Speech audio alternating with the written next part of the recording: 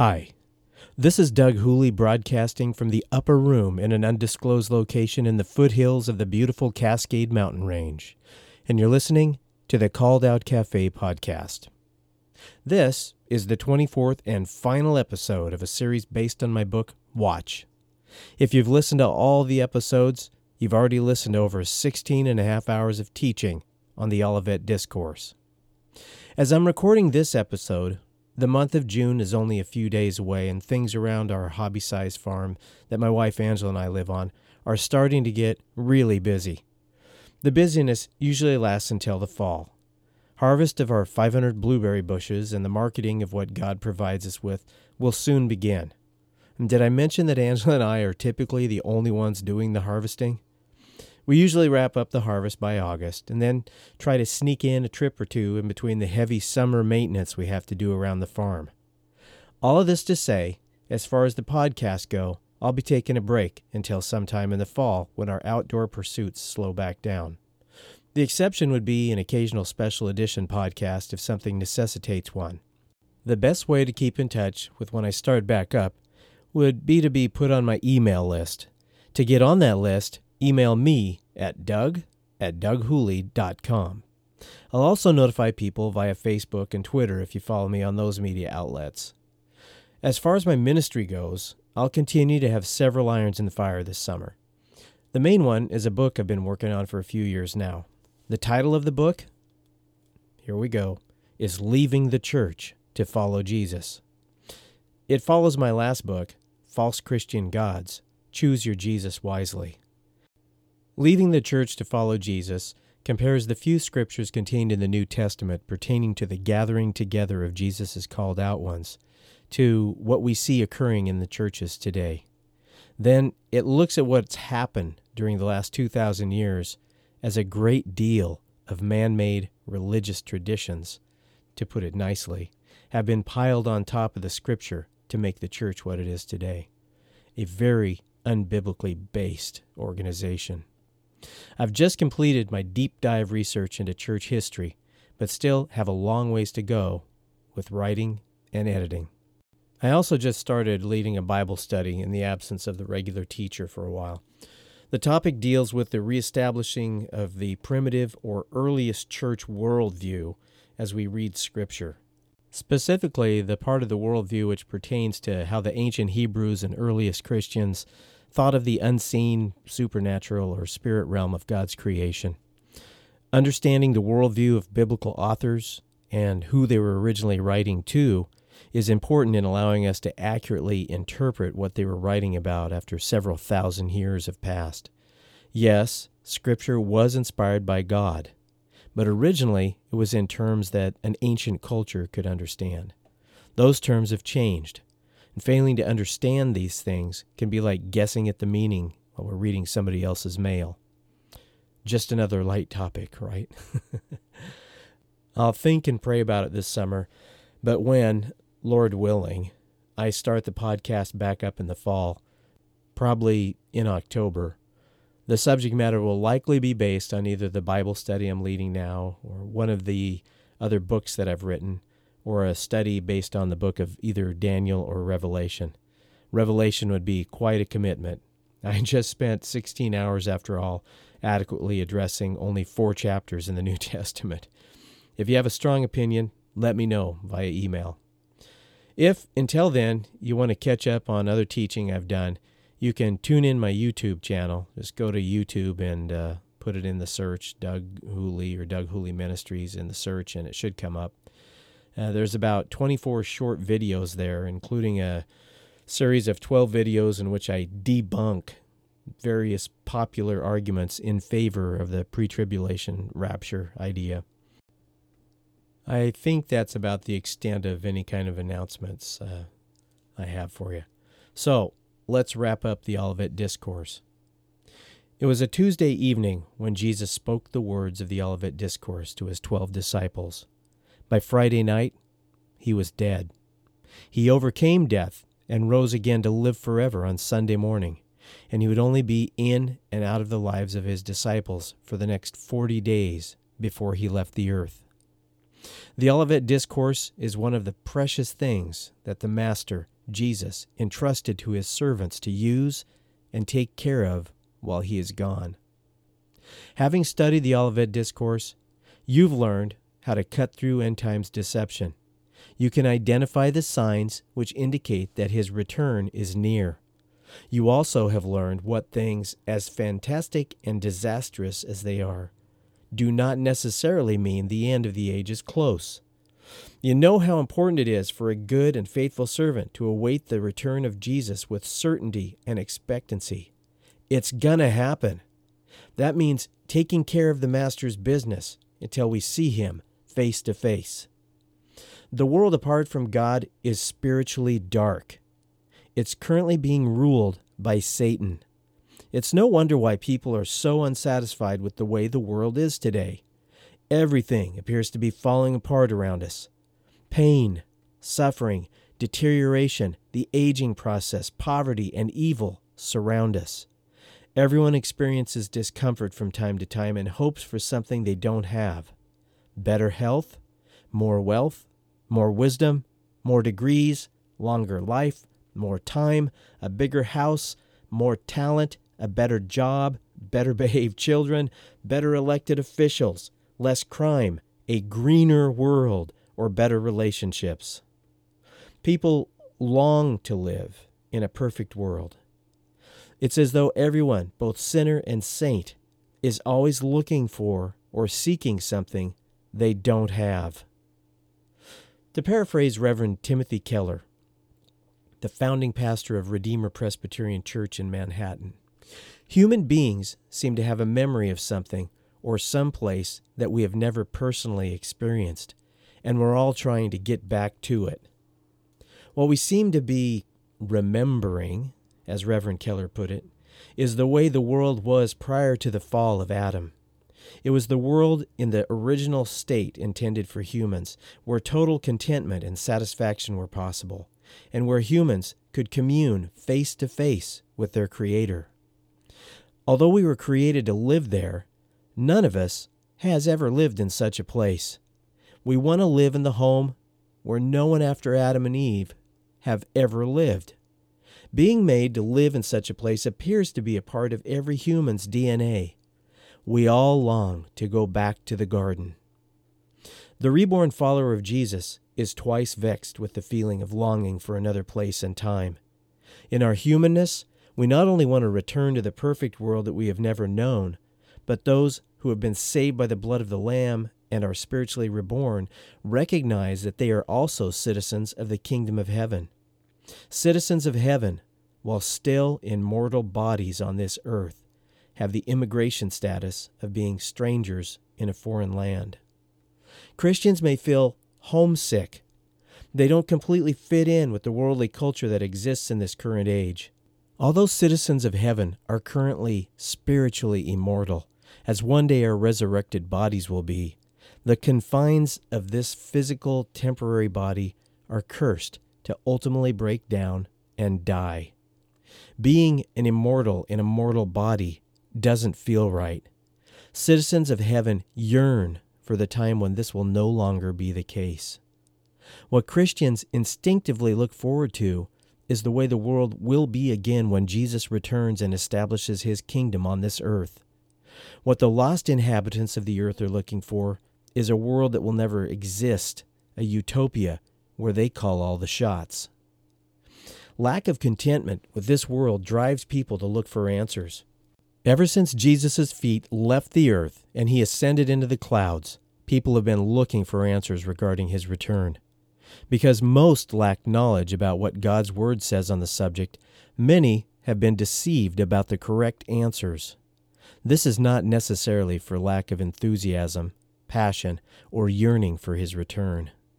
In our role of priest, we are to be lights to the world and ready with well-studied answers regarding God's plan when people have questions. As you have seen in our study of the Olivet Discourse, Jesus gave us the answers to the questions we ask about his return.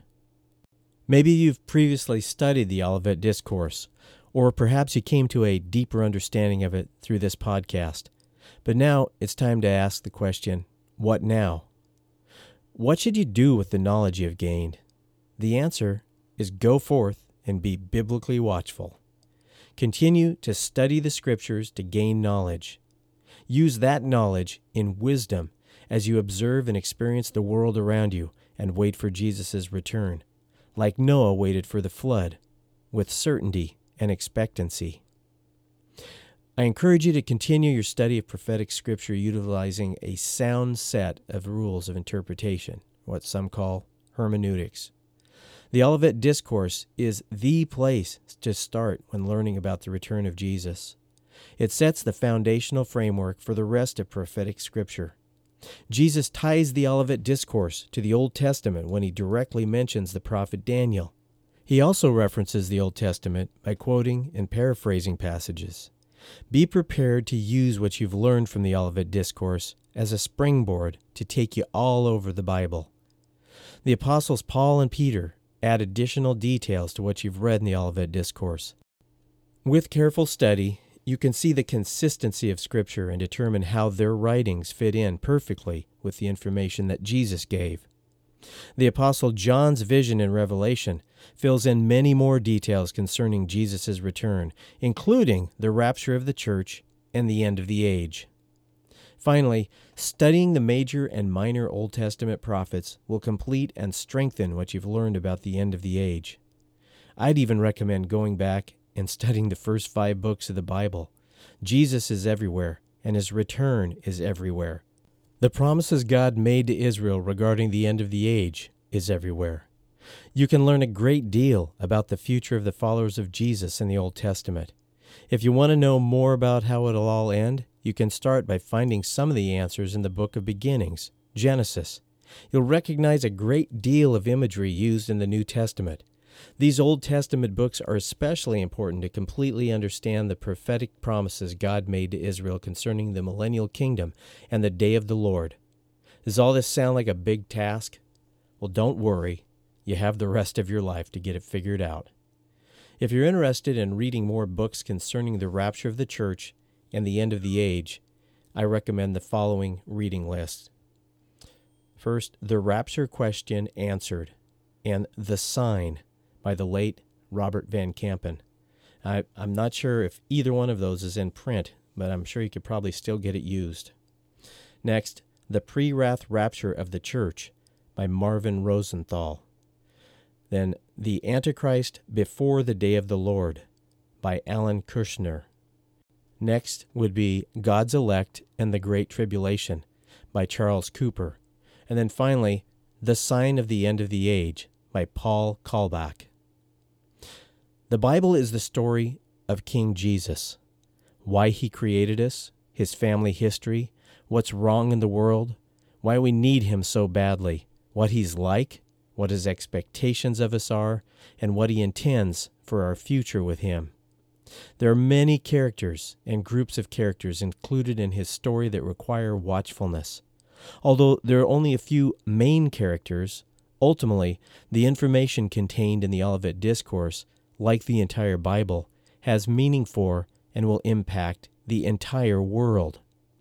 One significant character group in the story of Jesus is the church.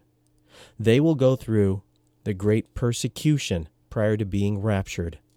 So, watch for the persecution of the church at the hands of the Antichrist figure and a subsequent large falling away from the faith. Another extremely important character group will be a remnant of the descendants of the tribes of Israel that God chooses to seal and protect. They, like the raptured Christians, will be protected from God's wrath. However, they will remain on the earth. These people are Jews that will accept Jesus as their Messiah and follow him wherever he asks them to go. Although all of Israel will be saved, not everyone in Israel or every descendant of the tribes of Israel will be saved. God will decide who will make up all of Israel. Israel will enter into a 7-year covenant of death with the Antichrist. This 7-year covenant will be interrupted halfway through by an act committed by the Antichrist, known as the Abomination of Desolation. This act will include the termination of the daily sacrifice in the Jewish temple or holy place, and the Antichrist setting himself up to be worshipped as God. The watchful will be looking for the covenant and the abomination of desolation to occur exactly 1,260 days after the covenant is initiated. The act of abomination of desolation necessitates that a holy place that does not exist now will exist in the future. So, prior to Jesus' return, the holy place, where a reinstituted Jewish daily sacrifice will be taking place, must be constructed. One can easily watch for such an event. Jesus is going to return to this earth sometime within a 3.5-year period after the Antichrist commits the act of the abomination of desolation. When Jesus does return, you won't be able to miss it. As you're watching, along the way, events may come along that seem really bad, but bad relative to what? Are they bad relative to Nazi Germany, Stalin's USSR, or how about Nebuchadnezzar's Babylon? Remember, followers of Jesus will watch for the hard signs and not be alarmed by the soft signs of the time. Knowing that there are signs and a sequence of prophetic events lined out in the Bible prior to the return of Jesus means that the return of Jesus will not overtake you like a thief in the night. Tragically, that will not be the case for the unbeliever and for the elect that have been deceived and those Christians who are not watching. Until Jesus comes back, his followers are to faithfully live with expectancy of his return. This is another strong worldview that was held by the primitive church, which has been largely lost to time. We know without a doubt he will return, and we know he will hold his servants accountable.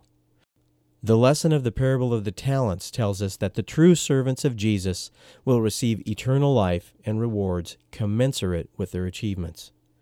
Millions of people are curious about how the world will end.